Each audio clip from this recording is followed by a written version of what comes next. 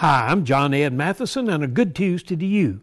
Technology can add good things to our life. In December 2021, a 71-year-old man in Sweden experienced a cardiac arrest while shoveling snow.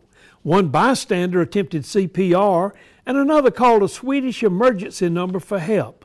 Within minutes, a drone arrived carrying an automated external defibrillator and was able to kickstart the life-saving process before the ambulance arrived.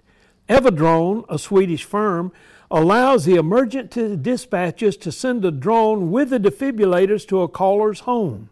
Recently, Evadrone received 14 cardiac arrest alerts, sent out drones 12 times, and successfully delivered the defibrillators 11 times.